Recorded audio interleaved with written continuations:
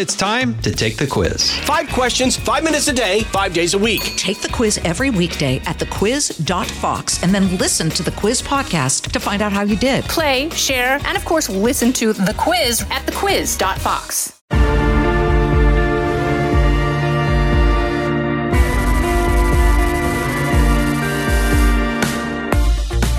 Welcome to this episode of Kennedy Saves the World. And last I spoke with my mentor, Andy Schoen, who was the program director at KROQ, the alternative radio station in Los Angeles that launched my career. Andy launched my career. He was also the senior vice president of programming and had a much more impressive title at our time at MTV. And he was the one who got me my job at MTV as well. And he didn't just wave a wand. I had to go through a process and do an audition to become a VJ.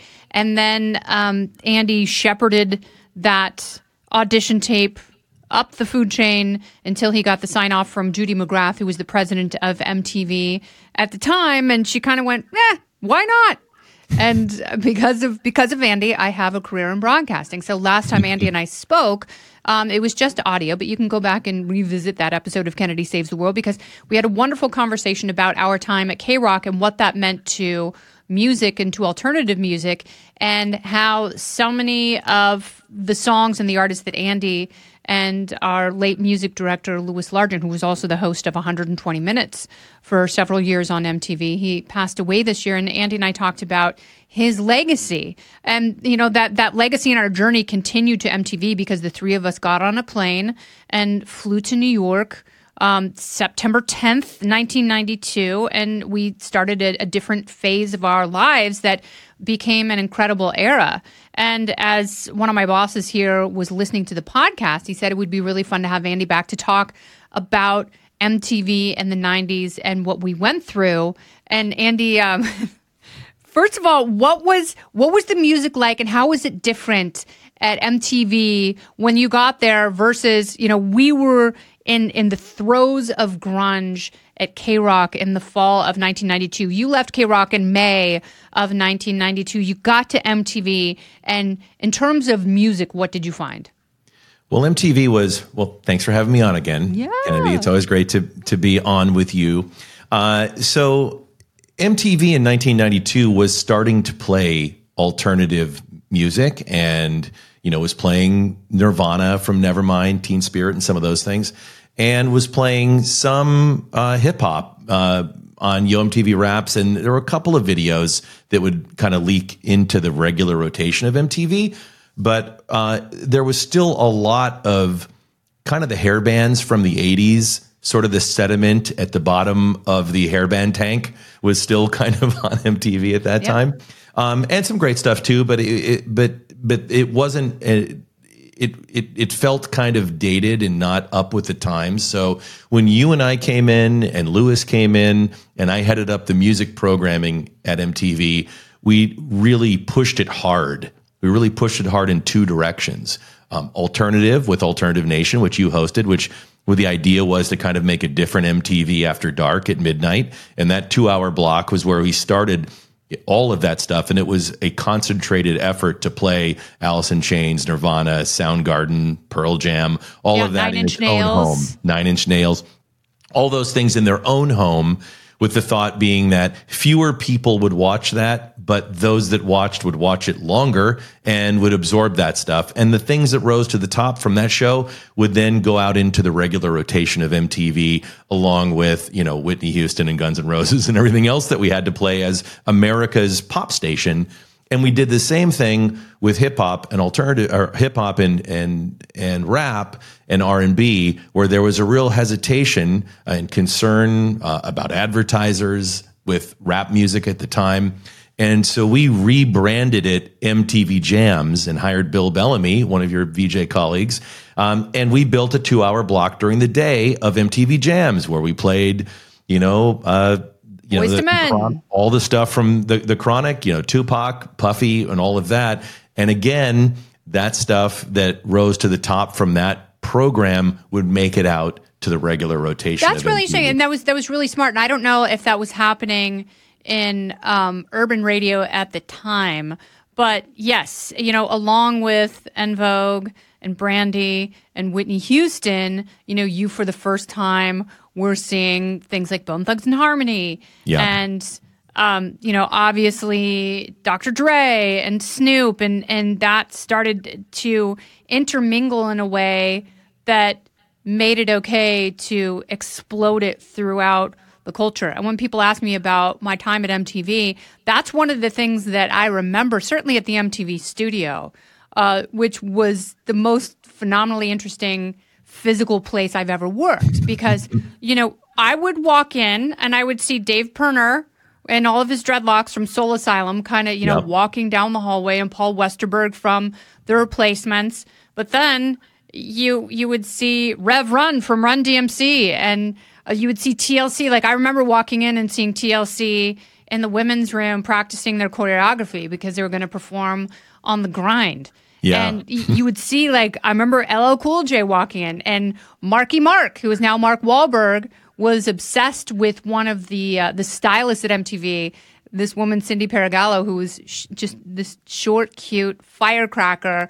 Right. And every time he came by the studio, he would flirt with her. And she's like, Mark, I don't have time for this. Okay, put your shirt on. I don't care. And now, of course, he's one of the biggest Hollywood box office stars. So funny. Yep. Yeah, that was going on in the studio, which was, and the interesting thing was you and I both came from radio station. MTV was kind of like a radio station with pictures, but it was different in that radio's live and, sort of has this sort of live urgent to listen thing happening. And MTV didn't have that. So if Aerosmith was scheduled to be on at 4:00 on Thursday, they would be on at 4:00 on Thursday. Where in a live atmosphere, they could be 10 minutes late because of traffic, because they were actually showing up at Thursday. MTV was made on like Tuesdays and Thursdays, in a studio, and it was all pre-made. And then it was sent out to an operations center where somebody played the VJ segments in between the videos. So when we really took off, it was when we went out to the MTV Beach House in the summer of '93. And then when we built the Times Square studio, ultimately for Carson Daly and TRL and all of that, that MTV in the 90s really became its most influential, most musically credible with hip hop and alternative music, and a place, a soapbox for artists to be able to come on every day and talk about everything. If Diddy had a new men's cologne, he could come on and talk about it. Madonna would premiere a video. And there was all that live excitement that really we brought from radio. But it took a couple of years for us to get there. I have a couple questions. One is a comment, and the other is a question. And there are three things that I want to get to. One, when you said cologne, that reminded me, because on Alternative Nation, Jean-Paul Gaultier, the world-renowned designer, wanted to come by my show and promote his brand new cologne, because that cologne came out, it must have been 1993 or 90. It was 1994. So the cologne came out in 1994. It was like Madonna's body. It's the glass silhouette of a woman's body and like a bustier. Yeah. I'm wearing it right now. Yes, you are. Of course you are. So Gaultier was going to come by. So I thought it would be funny to make fun of him and wear a bunch of his super fancy clothes. I strapped two bagels to my head like Princess Leia, because we had bagels there at the craft service table, and put on a bunch of Jean-Paul Gaultier stuff that didn't match. And I rolled around on the hood of a taxi cab and played it for him, thinking that I was making fun of him. And he sat there going, "Oh, Mo, play Mo!" And he loved it so much. And he was like, "You must come be in my fashion show." And I was like, "Oh my God, you're me." And he was like, no. Lionel, one of the people he worked with, Lionel, came over and he was like, "Give me your sizes." And I gave him my sizes, and he was like, "Oh my God, that's so disgusting," because he thought I was so enormous compared to the other models. And I thought it was a joke, because people promise you all sorts of things when they see you in person. Yeah. And then a couple weeks later, a plane ticket to Paris showed up and a hotel reservation.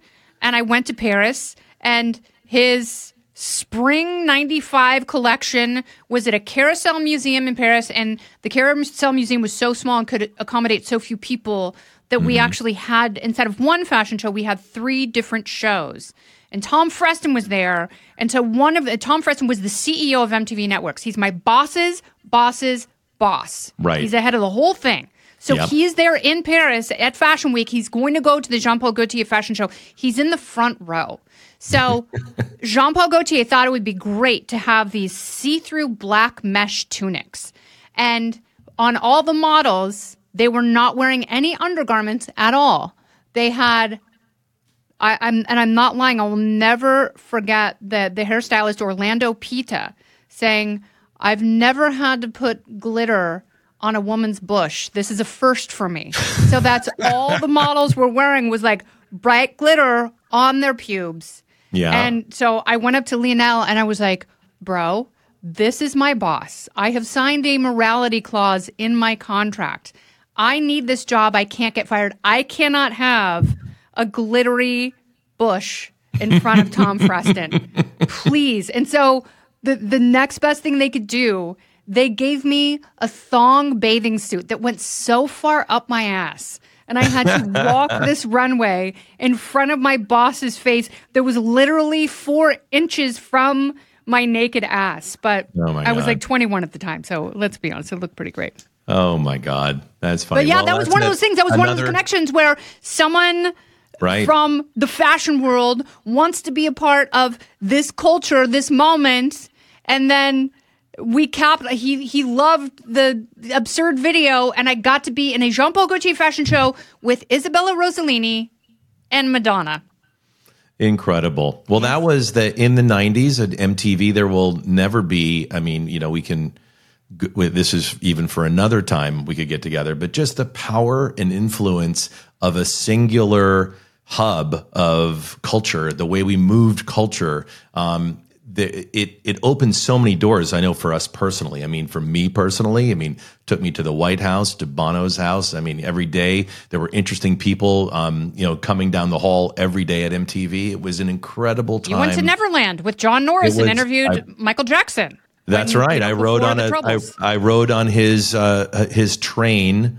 I always tell people I love that he had one of those Viking ships, like from the pier, that swings back and forth. Mm-hmm. And he could not remember my name. He kept forgetting my name, so he called me Mr. Vice President. He's like, Mr. Vice President, will you ride my ride with me? And I said, sure, Michael. And it's just us, and I'm on the back seat because he said that's where it's most exciting is when it swings back and forth, you're in the back. He was in that outfit, with the red sort of band leader top, and he had the hat on, and he was holding his hat on, and every time it would swing back up high, he'd go, hee hee, kind of like on one of his songs. It would be like, hee hee, hee hee, hee hee, like this, That's amazing. It was great. Yeah, that one of the many moments. Yeah. Yeah. No, they never let me near Michael Jackson. The only time I met him was at a Grammy after party, and he was there with Brooke Shields, his beard. And he came up to me because I was really nervous to go meet him because I knew I would say something inappropriate, and inevitably John Kennelly would get a call and I'd be in big trouble. And he came up to me. Well, there was a time, when we had the opportunity to meet just about everyone, from world leaders to the biggest stars in the world. But then there was Michael Jackson at the time in the 90s was on a whole other level. Yeah. So I remember, and I'd met just about everybody and spent time and regularly interacted with the biggest stars, right? But we went to Sony headquarters to have a meeting with him about the Video Music Awards, the VMAs, and to talk about him performing and opening up the show. And I remember him walking into the conference room at Sony, and there was a spread of food there like we would have at these fancy meetings. And there was pizza and a bunch of other stuff. And he went up and took a slice of pizza. And I remember thinking to myself, he eats our food. We eat the same food as Michael Jackson. It was like he was so removed from the real world that I was shocked that he ate regular food. Yeah, because there wasn't social media. Like you didn't put every aspect of your life on social media. So much of these people's lives was a total mystery. And was that the 1994 Video Music Awards where I almost got fired, where he and Lisa Marie opened the show? That's and kissed and said, they said our love wouldn't last. And then they had the most awkward chemistry-free kiss anyone had ever seen. Paul Rubens just passed away, Pee Wee Herman, but after there was, I was the executive producer of that show for a number of years. And in one of the years before I came to MTV, I think it was the 91 VMA, Pee Wee came out after his controversy in the adult theater in the show or whatever, and said, heard any good jokes lately? And after that, every year, Tom Freston would say, what's our Pee-wee moment? And we had to really struggle to try to figure out. That's all anyone talked about. And I remember you were what's the big, oh, wow moment, Don't go anywhere. More Kennedy Saves the World right after this. This is Jimmy Fallon, inviting you to join me for Fox Across America, where we'll discuss every single one of the Democrats' dumb ideas. Just kidding. It's only a 3-hour show. Listen live at noon Eastern or get the podcast at foxacrossamerica.com. You were still at K-Rock and as an intern. That was before you hired me to be on air in 1991. That was September of 1991. And some of the interns got the leftover tickets that winners didn't pick up. So we got to go to the after party at Universal, and that's all anyone was talking about. And then the next year, you started in May, and then they had the VMAs at UCLA. And that was the first one that I attended. I hadn't been on air yet. I had been hired, and I met a bunch of people, but they had no idea who I was. But that was where, like, Kurt Cobain and Axl Rose got in a fist fight backstage, and that was the Howard Stern Fart Man episode there. That was an insanely huge show with U2, Nirvana, I think Pearl Jam. Mm-hmm. Pearl Jam was there. Eddie and Guns Kurt were dancing backstage. I mean, it was a gigantic show. It was like a giant festival with the biggest. It was one of the biggest ones ever, I think. Yeah, it was huge. I mean, it was Poly Pavilion, which was probably bigger than.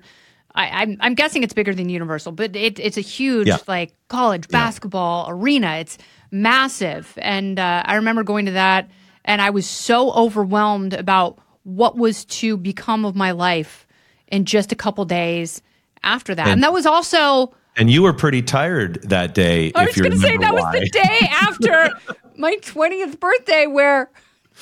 This story, I don't know if I've told this story on the podcast, but this is like just one of the wild things that Andy and I have been through. And we'll get to the Dennis Rodman story, don't worry. Okay. So I have to set this up because you have a slightly different version of events on the night that led us to each other. Right. So Andy had already, I had already gotten the call. I was to be hired at MTV as an MTV VJ. I was leaving for New York in a couple days. It was my 20th birthday. And the next day was the VMA. So Andy was like, come to the Sofitel Mamaison in Beverly Hills. Bunch of MTV people are staying. There were probably 100 executives, MTVers you can meet producers, you can meet people who are going to produce your day parts. It'll be great. So I went, met a bunch of people, and then Kiefer Sutherland had dinner with Andy and Jude Cole, a singer-songwriter from Chicago that Kiefer was using his connections to introduce to all the executives and try and get Jude's music played. So we're standing. I'd met Dennis Leary, and I was totally blown away by that. And then we're sitting talking to Kiefer Sutherland. And what's funny is we were at dinner together with Jude. 3 of us had dinner, and I'm waiting for my car afterwards at the Ivy. And Kiefer, who I just met that night, said, "Andy, what are you doing now?" And I was like, "I'm going back to the MTV hotel, to the bar, and hang out with people I just started working with." He said, "Okay, I'll go." Completely not expecting him to join me. So I walk in, to the bar, and I'd only worked at MTV about 2 months. And all the people from New York were like, "Oh, Andy is so Hollywood. He's showing up with Kiefer Sutherland, And okay, but I have to stop you there because as you know me, that was not me. This was a very different time in terms of fame. Right. Because everyone who was famous and emergent at that time hated their fame. Nirvana hated their fame. And if you embraced fame, there was something wrong with you. So it was not the era of the Kardashians where people worried about their brand. There was no photoshopping. So if you were famous for being famous, that was like, you were like a bed bug. That was the absolute worst thing you could be. So Andy walking in with a famous person being from LA. And, you've got snobby New Yorkers like, New York is the movie and LA is the book. That was their mentality. Exactly. And here you walk in. So I think it's great because this is like Lost Boys Kiefer Sutherland. And so I tell him it's my 20th birthday. And Kiefer's like, we should go to Vegas. And you like Vegas. I like Vegas. Right. So we're all like, yeah, Kiefer, let's go. And I remember someone bringing Kiefer Sutherland the Yellow Pages. Yeah, an actual phone book. He went through the phone book and must have found private jets Yeah. And then all of a sudden, you had rented a white Mercedes, and all of a sudden, you and Desiree and Greg Drebin and Kiefer Sutherland and I are on the back of your Mercedes, and we're just flying toward the Van Nuys Airport. That's where right. there's a Learjet waiting, and Kiefer Sutherland does one of those Jean-Paul Gaultier moments. He makes good on his promise, and we get into a private jet, which I had never even fathomed, let alone been in. Right. And we flew to Las Vegas, and what was it, midnight? It had to have been about midnight. We got there, and a limousine met the plane on the tarmac, took us to Caesar's Palace, and next thing you know, we are all at a blackjack table wearing those medallions Gold. from They Caesar's. gave us each a gold thing with they the medallion. have a red carpet at the airport when you land at McCarran, and then they had a Caesar's Palace limo waiting for us. Right. And so, and they give us each one of these gold Caesar's Palace medallions, and so we just we walk in like a pack of rock stars, like something out of Entourage, and they drive us from the jetway all the way right to Caesar's Palace. We go right inside. We go to a blackjack table. Kiefer Sutherland, because it's my 20th birthday, and he probably knows that I don't even make a basic cable salary at this point. I'm just working for K-Rock gig money. I'm hoping that Jed the Fish had pulled out a Moose McGillicuddy so I could get his $200 for the night. You're making literally hundreds of dollars a month. Yes. So he gives me $500 to gamble with. And, it might as well have been the heart of the ocean. Like, that's how valuable that was to me. But you did the craziest thing, which he'd lost actually a fair amount that night. And towards the end of the night, you held on to your $500 because it was a lot of money. It was like $1 million to you. And you held on to it. And then you did the unthinkable, which was? I put it all on one hand of blackjack. And you won. I hit blackjack. And you won. That's right. Dreams do come true. That was wild. Yep. And then I remember being elated. And I remember him being completely dejected. Like, he must have lost a lot of money. And it's like, I wasn't even paying attention. I couldn't conceive of what he lost. I just knew I was holding more money than I had ever had in my life. And we got on the plane. We went back. I swear it was daylight when we landed. And I tried to give the money back to Kiefer Sutherland, and he was like, no. We're lucky we didn't get, if I'm thinking about it in real time now, we're lucky we didn't get fired. I'd worked there for like under 8 weeks. You hadn't even started yet. And this was by far the biggest event of the year for MTV, and globally, 300 million homes, a giant event. And we went to Vegas all night and pulled back into the parking lot of that hotel at like 9 a.m. with like our hair sticking straight up. And Kiefer was still with us. So people the night before were like, you're still with Kiefer? It's like, I don't, we didn't tell them we went to Las Vegas, but we secretly had gone to Las Vegas, on a work night of the biggest event of the year, and somehow kept it together. But that's youth. And gambled with Kiefer Sutherland. Yep. And won. And then the next year was the MTV Movie Awards. And so we all went out for that. So the MTV Movie Awards debuted in 1992. And I think you had just gotten there. Yeah. And I had met with Lisa Berger about potentially being a correspondent on the MTV, the Big Picture, hosted by Chris Connolly, and maybe being a correspondent on that. So I was like kind of on her radar. But then the next year, I was a VJ.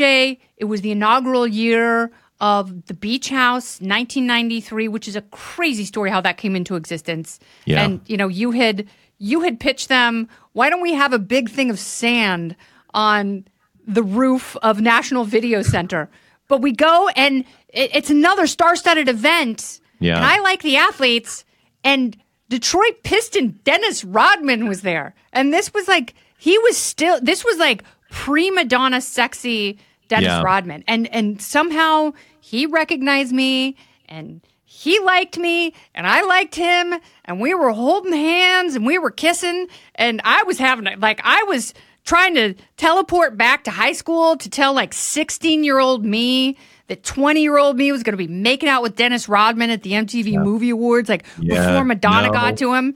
And you and Greg Drebin, who was on that Vegas trip, you guys played the most solid game of defense that I've ever seen in terms of me and my hymen. Yeah. There was no way. That's when I transitioned. I'd been your boss at now 2 companies. You'd been an intern, then an employee, and now you've been on radio and TV working with me. And then I transitioned to kind of Big Brother. I'm like, that's not happening. That's not happening. No Rodman baby here. You know, you were like, but you said like I could see his limo right there, and he's like holding my hand, and he's like, no, just come with me. We'll have a great time. I'm like, I love a great time.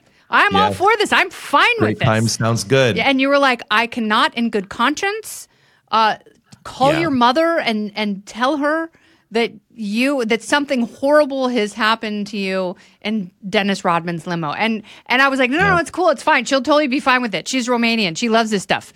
And then you said the thing that actually stopped me from getting in Dennis Rodman's limo, which was, Kennedy, if you get in that car, you will be fired.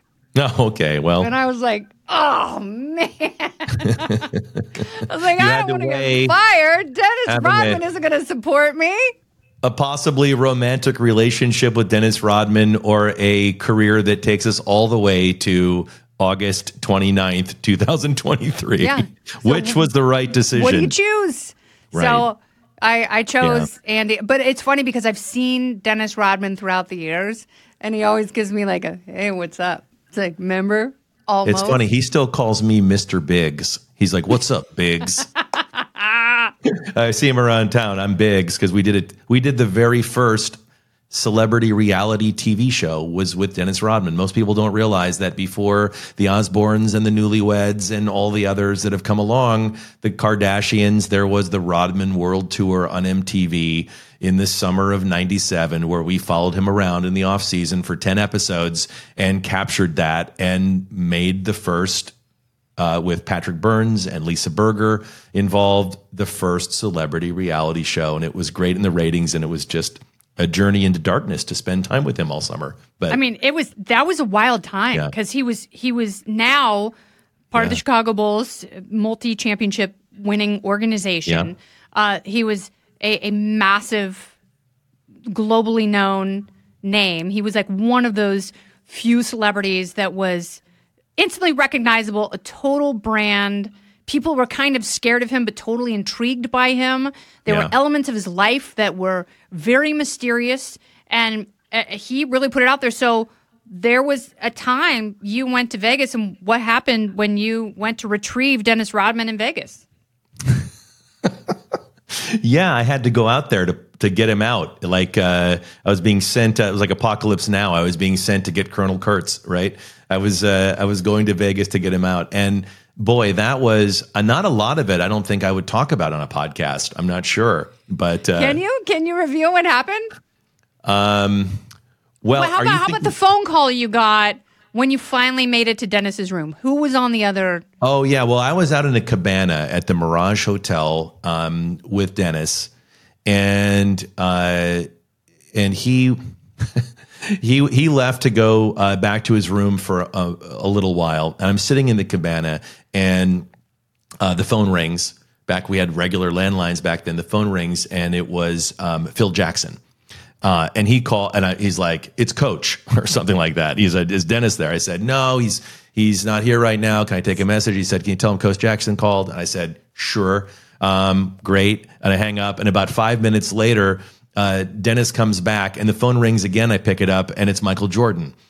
And Michael's like, "Hey, it's Michael. Is Dennis there?" I said, "Yeah, just a second." And I hand the phone to Dennis, and they start having like sort of a light argument, because what I gathered from it and I knew Dennis was renegotiating with the Bulls at that time and over his salary, and Michael really wanted him to play another season, and Michael was offering him on that call, I think, this is what I gathered, $1 million or more of his own salary to basically gross him up a little bit. Wow. And he was saying, no, I don't want your money. They need to pay me.